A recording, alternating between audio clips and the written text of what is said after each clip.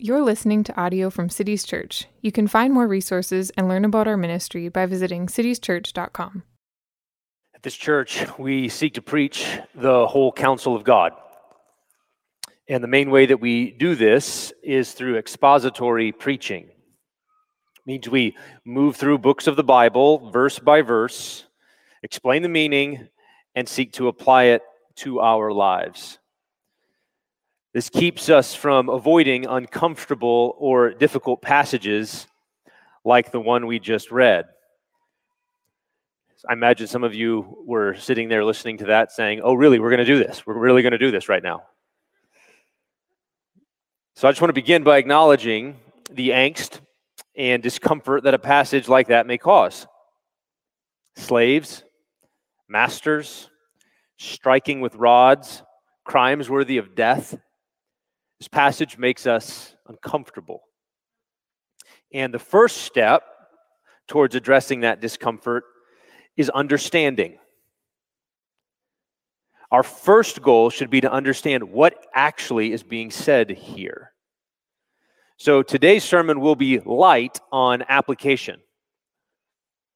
And given the constraints of time, we'll have to focus our attention. So we're not going to be exhaustive. We had more time, we could walk through a number of those laws in much more detail. But instead, we're going to focus our attention. And so I just want you to remember 555. Here's my goal. This is the outline for the sermon. I want to make 5 brief remarks about how we approach the law in general. Most of them are reminders from previous sermons from a year or so ago, which means none of you should probably remember them. Then I want to make 5 observations from the first 11 verses that contains laws on slavery. And then 5 observations from the last section of today's passage that deal with laws related to violence. So 5, 5, and 5. That's what we're going to do.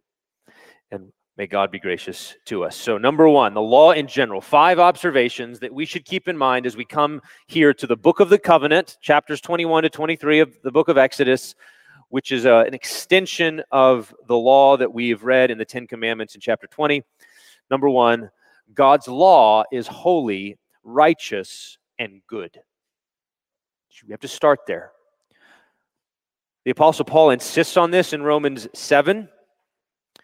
The law is holy, righteous, and good. It reveals God's character, His justice, His mercy, His holiness, His grace, His wisdom in weaving these together for the good of His people. The law is holy and righteous and good. So what you just read, you need to know, according to the Bible, is holy and righteous and good. Number 2, we must never abstract commandments from their context. That includes their immediate legal context, like the other laws around them. There's a bunch of laws in there that were clustered. It means the immediate narrative context, the story that it's a part of. So this law is embedded within the story of God's redemption of His people from bondage in Egypt on their way to the promised land. It's embedded in there, and we can't take it out and treat it like it's just a isolated pearl or nugget of wisdom. We can't abstract it from the wider canonical context. Canonical means whole Bible. So this is a passage in the book of Exodus, which is in the Pentateuch, the books of Moses, the first 5 books of the Bible, which is within the Old Testament, law, prophets, and writings, which is within the scriptures as a whole, which reaches its climax in the revelation of Jesus. Which means we never read a verse without all of that putting weight on our understanding. So we must not read laws in isolation as though they were autonomous commands which fell from heaven. Number 3, a key part of that wider context, which we must always keep in mind, is God's original design in creation, man's rebellion against God, and God's redemptive purposes. Creation, fall, redemption. All of those must exert weight as we read these passages. Jesus clearly, succinctly displays this at one point in the Gospels. Let me bring that forward, and I want you to have this in your head as we go through not just this passage, but the rest of the law. The Pharisees came to him. This is in the Gospel of Matthew, chapter 19. And they tested him by asking, "Is it lawful to divorce one's wife for any cause?" And he answered, "Have you not read that he who created them from the beginning made them male and female and said, 'Therefore a man shall leave his father and mother and hold fast to his wife, and the two shall become one flesh'? So they are no longer two, but one flesh. What therefore God has joined together, let not man separate." And they said to him, "Well, why did Moses then command one to give a certificate of divorce and send her away?" Jesus said, "Because of your hardness of heart, Moses allowed you to divorce your wives, but from the beginning it was not so. And I say to you, whoever divorces his wife except for sexual immorality and marries another commits adultery." So as we interpret God's laws, we must keep in mind two things. From the beginning, it was not so. And number two, God gave you some commandments because of the hardness of your heart. In other words, part of the goodness and the righteousness of God's law is its awareness of God's original design and a kind of temporary, merciful accommodation to the reality of human sinfulness and rebellion. As one commentator puts it, some passages in the Old Testament present a picture of what God wanted us to be, that's original design, creational intent, and other passages seek to limit the damage arising from a broken world. So we want to keep that in mind. From the beginning, it was not so. There are passages which we need to have that framework. And some texts are given because of the hardness of heart to limit the damage caused by human sin. Number 4, we need to remember and recall the nested nature of the law, meaning nested as in like Russian nesting dolls, like there's layers and depths to it. So here's the summary, one way we can do that. We can move from the greatest commandment, or commandments, 2 of them, Jesus said, love God with all your heart, soul, mind, and strength. Love your neighbor as yourself. So that's the overarching umbrella. And then nested under that, kind of particularizing that, are the 10 Commandments. We did a whole entire sermon series trying to draw out how love for God and love for neighbor show up in the 10 Commandments, which was in Exodus 20. And then down from there to the application and extension of those commandments in the life of Israel. Here's what we said back a year or so, 2 years ago. I don't even remember. COVID, right? So here's what we said in a sermon at the beginning of the 10 Commandments. God's holy character is reflected and expressed in the law of human nature, universal, unchangeable, applying all times and all places, and written on your heart. The law of Moses is a specific published covenant between God and his people Israel for a particular era of history.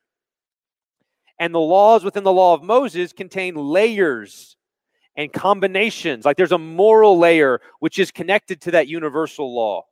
There's a ceremonial layer which teaches us through symbols and images and that God changes at different times in history.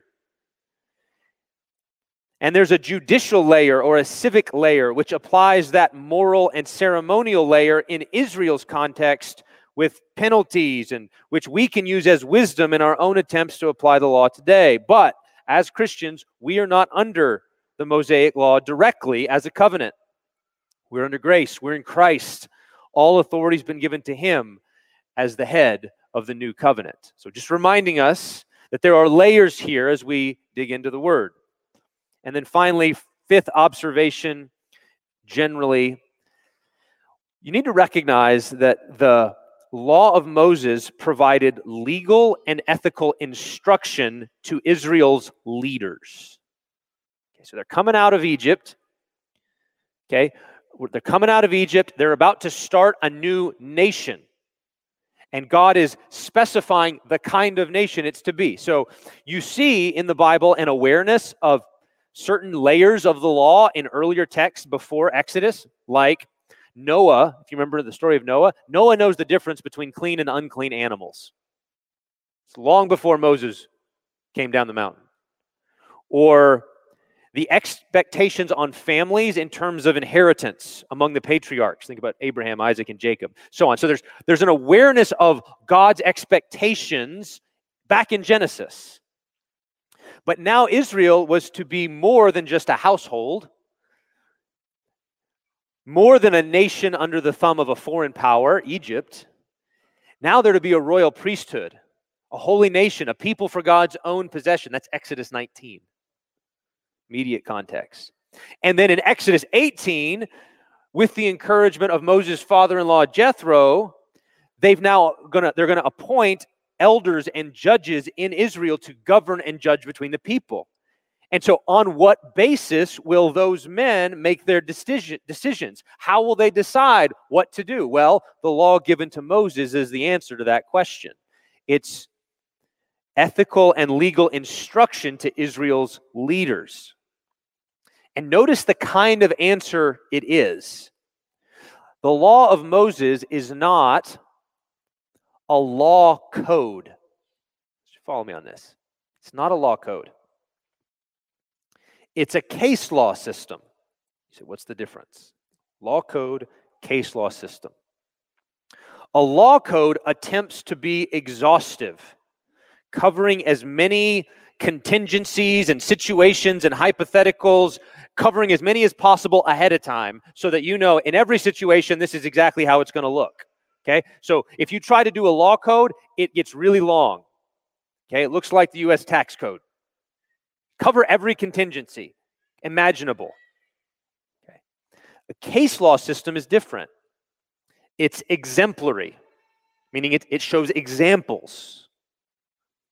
It offers case studies designed to reveal God's character, His principles, His priorities, as they come into human contact with human life in a particular context. That's what He gave them, a case law system, not an exhaustive cover every base all the time, but a case law, examples so that you get the principles, which means Israel's leaders, those men that Moses was to appoint to help, they were called to meditate and reflect on God's law so that they would grow in wisdom and knowledge of who God is and what He expects.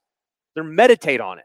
That's over and over again. In the Old Testament, you hear that? Meditate on the law. Meditate on the law. It means you would take what we just read and they would think and pray and digest. And what does God want me to see? What is the principle? What's underneath this? How did it come into contact? How does it all fit together? And so what were they to pay attention to? Well, the law itself, the case law. We just read a bunch of them. The arrangement and clustering of those laws together.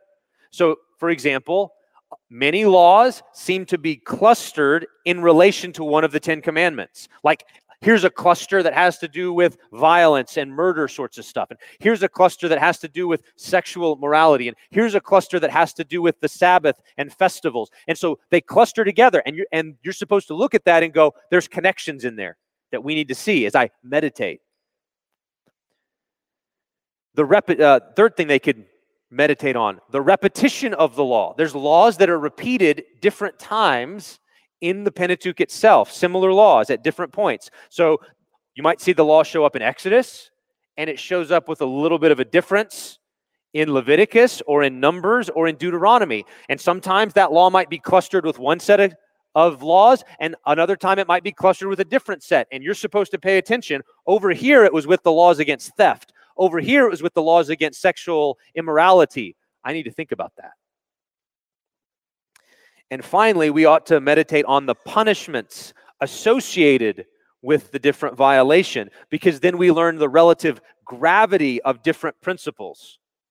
For example, we learn the difference between murder and manslaughter. The punishments are different. Or between murder and theft, the punishments are different. That tells us about God's priorities. So then, those are the 5 big picture observations to keep in mind. The law is holy, righteous, and good. Don't abstract the commandments from their context. Remember God's original design and the way that He accommodates hardness of heart temporarily. The nested nature of the law, the layers from the great commandments to the 10 commandments to their application, and then these are ethical instruction so that as we meditate on the law, we grow in wisdom and knowledge of God. That's the 5 big pictures. Now, let's go to what we just read. 5 observations beginning with the laws on slavery. But before we do, let me just make a comment about terminology. As Americans, every one of us hears the word slave through the lens of American history. Every one of us does this. 2 years ago, in preaching one of the passages in the New Testament that addressed masters and slaves, we explored some of the similarities and differences between Roman slavery at the time of Jesus and Paul and New World slavery from the 1500s through the 1800s. Compared and contrasted. If you want to go find that sermon, if you weren't here, it's called Slavery and the Love of Money, and it's on our website. In that sermon, we saw a number of similarities between the ungodly pagan system in Rome and the supposedly Christian system reintroduced by European nations out of greed and love for money. And we noted that reintroducing slavery as they did was an assault on the fruit of the gospel, because the gospel had undermined, transformed, and ended that old pagan system. And then they brought it back because of the love of money. The reintroduction of slavery in the West repaganized the social order. It was a step backward. How so? Entire ethnic groups were dehumanized. Their bodies were treated with the utmost contempt, and their souls were assaulted by the lies of racial superiority and supremacy. Now, this morning, we're not talking about Roman slavery in the first century, but we're going back 2,000 years before that to ancient Near Eastern slavery at the time of Moses. And at the outset, it's important to recognize that there are a wide array of economic and social relationships that fall under the terms that are translated in your Bible as master and slave. The word master is Baal. Eved is the word for servant or slave. So those two terms encompass everything. Here's kind of the range of what might fall underneath those words. Everything from an employee under a long-term contract, right? Like 6 years. You saw that in the text. A debtor who is working off his debt in service to a creditor. That would be a master-slave relation. A permanent, lifelong relation of servitude could be a master-slave relationship. And then within those categories, we see all kinds of distinctions. Here, there's distinctions between, you have Hebrew slaves of Hebrew masters. That's here in Exodus 21. Other places, there's non-Hebrew slaves of Hebrew masters, like Deuteronomy 24 gets into that situation. And then there's places where there's Hebrew slaves of non-Hebrew masters, like earlier in the book of Exodus under Pharaoh. We find in the Bible there are morally permissible ways of entering into a Baal-Eved relation, a master-slave relation, like a voluntary contract to pay off a debt, prisoners captured in war. And there are morally wicked ways of entering into that relation, such as kidnapping, man-stealing. So my point here is simply to say this at the outset. There are all sorts of ordered, hierarchical, social, and economic relationships in the ancient world, some of them benign and good and godly and good, and others wicked and cruel. And my goal today is to try to help us understand the laws and principles in Israel in their context. So I'm not planning in this sermon to draw extensive parallels, comparisons, and contrasts between ancient Hebrew slavery and New World or American slavery like I did in the other sermon. However, I do plan to highlight two major ways that New World slavery directly and egregiously violated the law of God set down in this passage. We'll get there in a moment. Okay, so now in saying ancient slavery covered a wide array of social relations, I'm not suggesting that this is just like modern employment. That what this is talking about is just the same as you having a job and your boss. It wasn't. Slaves were typically a part of a master's household, living on his land or in his tents, as opposed to going to the factory or the office and returning home at the end of the day. One commentator actually made a pretty good parallel to help think through this. The better modern analogy to this kind of relation might be military service. Okay, because you commit to military service, often for a set period of time, and during that time, you relinquish a number of your freedoms. In exchange, you receive compensation, like housing, food, clothing, money. So the military receives your service, and you're obligated to follow orders and fulfill your duties, and if you don't, you can be punished for breach of that service. That's maybe an analogy that's more contemporary that we can begin to wrap our minds around. If we begin to make that kind of parallel, some things might make more sense. All right, now to the five observations. With that background, 21 verses 2 to 11. What do we notice as we meditate and reflect on these laws? Number one, first, the focus here is on Hebrew slaves of Hebrew masters, not arrangements between Hebrew masters and Gentile slaves. Just an observation. There's other sets of laws for that situation. Number two, the focus here is on the release of slaves. The release of slaves. Male slaves in verses 2 to 6, female slaves in verses 7 to 11. And that focus on release is important because it's connecting these laws to the prologue of the Ten Commandments. I am the Lord your God who brought you up out of slavery.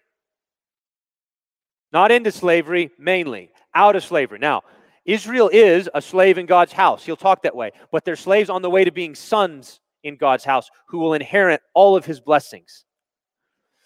The fundamental background, the story underneath these laws is God's deliverance of his people from the harsh and cruel taskmasters of Pharaoh and Egypt. And so it's significant that the first time in the law of Moses that we see directly address the subject of slavery, the focus is, how do you let them go? How do you let them go? How does that work? Third, the basic law in this section is given in 21 verse 2.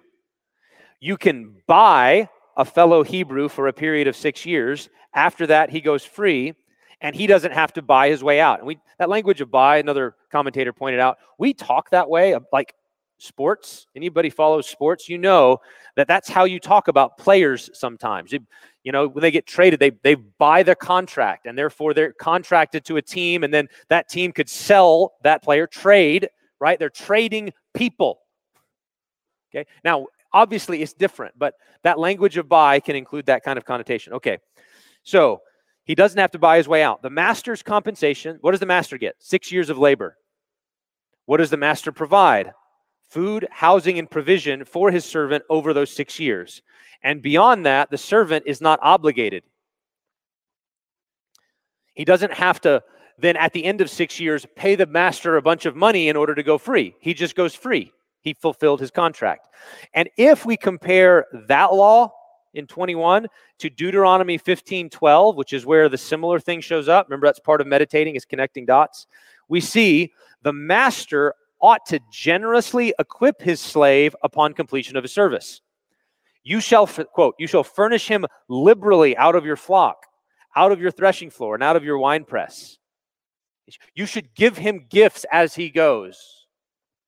And perhaps we hear in that command an echo of Exodus, in which the Egyptians gave gifts of gold and silver and fine linens to the Hebrews as they went.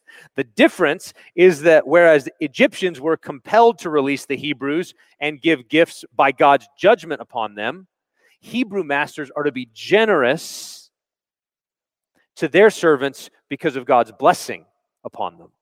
You've been blessed. Bless them as they go, is what God says. As God, who is your master, has blessed you, so you should bless him. So again, the laws are rooted in God's holy character and the story of his gracious actions on behalf of his people.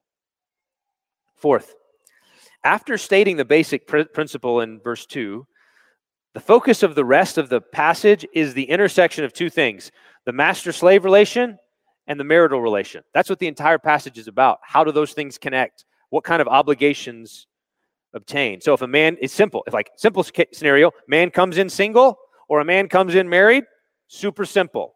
He finishes his service the same way. Okay?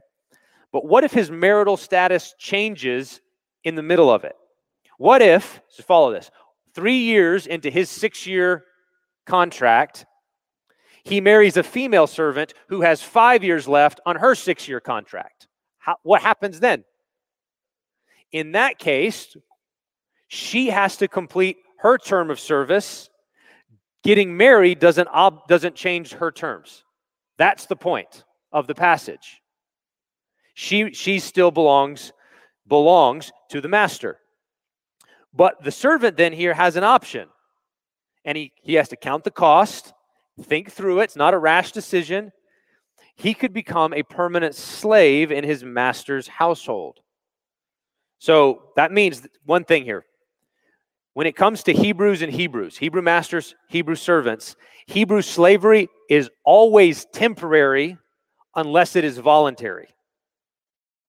It's always temporary unless it is voluntary. There's a time limit with blessing unless you say, you know what? This is a hard world. And if I'm out there on my own, am I going to be able to provide for myself and my wife and our kids? Or is being a member of this household better for me and for them? And if you say, I love my wife, and I love my master, and I love my children, and being a part of this household is a good and a blessing to me, I'm staying here for life. This is no longer a contract. This is more covenantal, which is why you need a sign for it. And they go to the door. You go to the God and you say, we're in. We're all in. Permanent, for life. And you go to the door and he takes an awl and he bores through the ear. So now you're marked with that master that you love. And the mention of the ear, the blood, and the doorpost, just again, you can't help but call to mind earlier bloods and doorposts in the book of Exodus, Passovers, and begin to consider symbolic connections that might be at play there. Fifth, turning to the situation of female slaves. Okay, notice marriage is still in view. Okay, but we all go, what kind of father sells his daughter into slavery? What's that? Remember that all marriages at this time in history are arranged marriages, and money was always involved. A father or a brother would arrange for his daughter or sister to be married. Think about Jacob and Laban back in the book of Genesis. The groom or his family would pay a bride price. Why would they do that? Think of the bride price as compensation to the bride's family for the loss of a valuable and productive member of that household. There will be more mouths to feed now because she was probably producing and benefiting more people. And so this is a way of making up for the loss of her from their household. That's what the bride price is for. And so the scenario here seems to be a man has acquired a female servant with the intent of eventually making her his wife or his son's wife. That's the arrangement that's been made. So there are two arrangements in view. First, there's service in the household as a servant, like earlier, 6-year contracts. And then there's this future marriage in view. And it's like, how do those two things relate? Well, the point is the agreement to marry her carries obligations. You can't just back out of that. He can't simply, the master can't simply change the agreement if he decides, I don't want to marry her, or I don't want to give her in marriage to my son. He can't just then say, well, she's my servant, so I can sell her to a foreign people. Not allowed to do that. He has to treat her like a daughter if he had designated her for his son. And if he takes a second wife to himself, just parentheses here, from the beginning it was not so. Some laws were given to accommodate hardness of heart. Okay, right? You remember, Adam only gave up one rib and had one wife, not 2 ribs and got 2 wives. That's not how it was in the beginning. So these laws are accommodating hardness of heart. Polygamy was not God's original intent. But if he takes a second wife to himself, notice he still has obligations. He doesn't get to demote her and make her a second-class wife. If he does, she's freed from her obligations and she can leave and she doesn't have to give back the bride price. Her family doesn't have to say, well, that money that you gave us when we arranged the marriage, you get that back. No. He changed the deal. He has to suffer the consequences. So in all of these laws, I want you to see God's wisdom in giving instruction to Israelite society in a broken and sinful world. And in that society, no one is able to exploit or take advantage of each other. Obligations flow both ways. Servants have obligations. Masters have obligations. Husbands have obligations. Fathers have obligations. And navigating that complexity of service and marriage and inheritance against the background of polygamy and debt and family and human sin is really complicated. And God's law in that context is holy and righteous and good. Last section, laws addressing violence. These laws are all clustered, I think, around the sixth commandment, you shall not murder. And there are 4 subgroups here. Verses 12 to 17, these are violent offenses worthy of death. Verses 18 to 27, violent offenses not worthy of death. 28 to 32 is animal violence against people, and 33 to 36 is violence from animals against other animals, mutual animal violence. So they're all about violence. That's the common thread. So what do we see here? I'm just going to give you 5 little undercurrents. Number 1, intent matters. There's a distinction between murder and manslaughter, accidental manslaughter. If you willfully and premeditatedly kill an innocent person, it's a capital crime, and it doesn't matter if you come to the temple and get on your face and say, please don't. They can haul you out and put you to death for your crime. But if it was accidental death under your hand, it's still a grave issue, and it requires consequences, but it does not require death. In that case, God promises cities of refuge will be established, because remember, at this time, there are no prisons, in which if you've accidentally killed someone, you can flee there and you can reside for the rest of your lives. And there's a lot more detail on those in Numbers chapter 35, if you want to look there. And so those laws overthrow the unwritten system of blood feuds that dominated the ancient world, right? So blood feuds, in many societies, if you killed a member of my family, intentionally or not, I was obligated to take vengeance upon you and your family, which then, if you follow that, means that you're then obligated to take vengeance on my family, and you can see where that's going to end. There will be blood. This system undoes that and says, not how it's going to work in Israel. The Bible rejects that entire approach to justice. When an avenger of blood is mentioned, he acts under the regulation of the society as a whole and in obedience to God. He's not merely a member of his family taking vengeance. You see the same focus of intent, again, in verse 18 and 19. So when men quarrel, there's mutual responsibility. So this is different than if you planned and attacked somebody. But this is the heat of the moment. Fear, anger, host of passions. 2 men are just quarreling and it gets out of control. There are still consequences. Someone has to pay the hospital bills. Someone has to compensate the injured man for lost time. But if the injured man was partly to blame for the fight, then the situation is different than if he was simply attacked in cold blood. Intent matters. That's the first thing I want you to note about these laws. Second, note the way that the violations can be combined. So violations of the 10 commandments. So violence is a violation of the 6th commandment against murder. Then you can take the violation of the 5th commandment against parents and you combine them, and it's a greater offense than general violence. So if you violate the 5th and the 6th together, that's worse than if you violated one or the other by themselves. Does that make sense? To beat one's parents and to publicly repudiate, denounce, and curse them, that's what revile means there, before the community is a capital crime in Israel.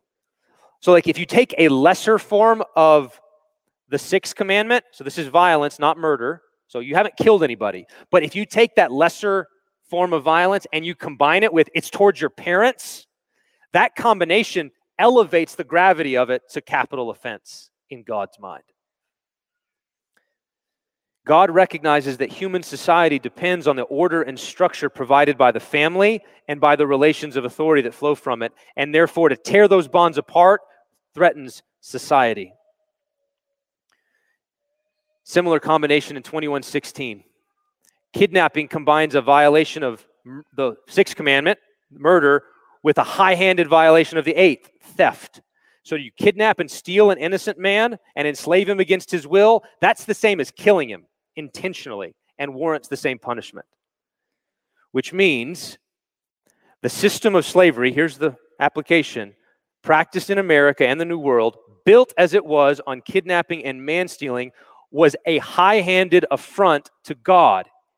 Every pirate, kidnapper, enslaver participating in that middle passage was committing high-handed wickedness worthy of death. Third, we see restrictions on corporal punishment. Corporal punishment's allowed. You can't sit, but there's restrictions. You can't simply beat a slave to death. Unheard of in the ancient world, by the way. Every other society, slave was your property, do what you want. Here, he's a human being. You got to treat him that way. We wonder about the survival of a slave a day or two. That puzzles us, but it likely is the issue of intent. What was he trying to do? Was this accidental or intentional? That's what that is getting at. And now we come to the third way that slavery violated God's character in America.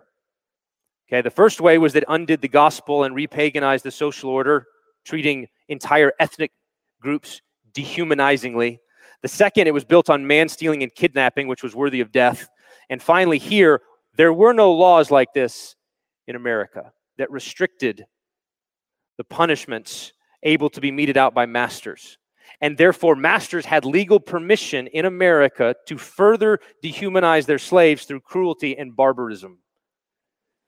The law of God said slaves are image bearers worthy of legal protection. American laws did not, and therefore they egregiously and wickedly violated God's word. How many masters in the New World would have met God's justice and vengeance for the treatment of their slaves? How many slaves would have been freed if laws like, if you put out their eye, they go free. If you knock out their tooth, they go free. If you permanently damage them in any way, they go free. How many slaves would have been freed? So, 3 ways that American slavery violated God's law. God hated all 3. The repaganized social order, capital crimes through kidnapping and enslaving, and the absence of legal protections that ensured humane treatment. That system in the past, God hated. And I would be remiss, I think, if having highlighted and condemned 3 ways that American society in the past egregiously violated God's law, I neglected to point out that American society in the present does the same thing. Slaves are not the only marginalized social group that are humanized in our passage today. So are the unborn. And we live in a repaganizing society that dehumanizes unborn children, commits capital crimes against unborn innocents, and that lacks legal protection for just and righteous treatment of our children. And far be it from us to condemn and lament the sins of the past while ignoring or excusing the sins of the present. Final 2 things, real briefly. The mention of unborn neighbors reminds us of a key principle of justice in the law, eye for an eye, tooth for a tooth. Principle of proportionate response. And it's not meant to be applied literalistically. Notice he says eye for an eye, and then the next passage is if you put out his eye, it's not put out the master's eye. It's let him go free. It's equivalent. It's gravity that's the point. That's the principle we're supposed to get. And finally, we see the importance of carefulness and our responsibility to avoid recklessness. If a quarrel spills over and harms bystanders, there are consequences. If your ox has committed violence repeatedly, greater punishment. Repeat offense, greater punishment. We live in a fallen world and we can't control everything, but you do have a responsibility to control what you can and to learn from failures of the past. So then, summarizing here, intent matters, the heart matters to God. Lesser violations of one law can be combined with violations of another, and that ups the ante. We live in a fallen world, and God places limits on the power of those in authority. Justice means proportionate response. The punishment must fit the crime, no more and no less. And while we can't control everything, we have to learn from the past and take responsibility for preventing violence and harm. And so here we come to the table. Verse 5, The slave says, I love my master, my wife, and my children. I'm staying here. And in this, we see a picture of Christ's relationship to us. We love him, and we love the people in his household. And in the passage, the love slave has his ear bored by his master at a doorpost, leaving his blood there. And as I said, this can't help but remind us of the Passover, in which the blood of a lamb on the doorpost protected the people from eye for an eye justice that was due to them. And so here we are at the table of the master who humbled himself, took the form of a servant, a slave, and became obedient to death. And we are at the table of the Passover lamb, whose blood is the ultimate expression of love and justice. Let's pray. Father, your law is good and requires much meditation and reflection, much more than we could do in that short time frame. Lead us, Lord, to meditate and reflect upon your law, that we might know you, through it. And in knowing you, love you and each other. Grant us grace, we pray, Lord, to live this out. In Jesus' name, amen.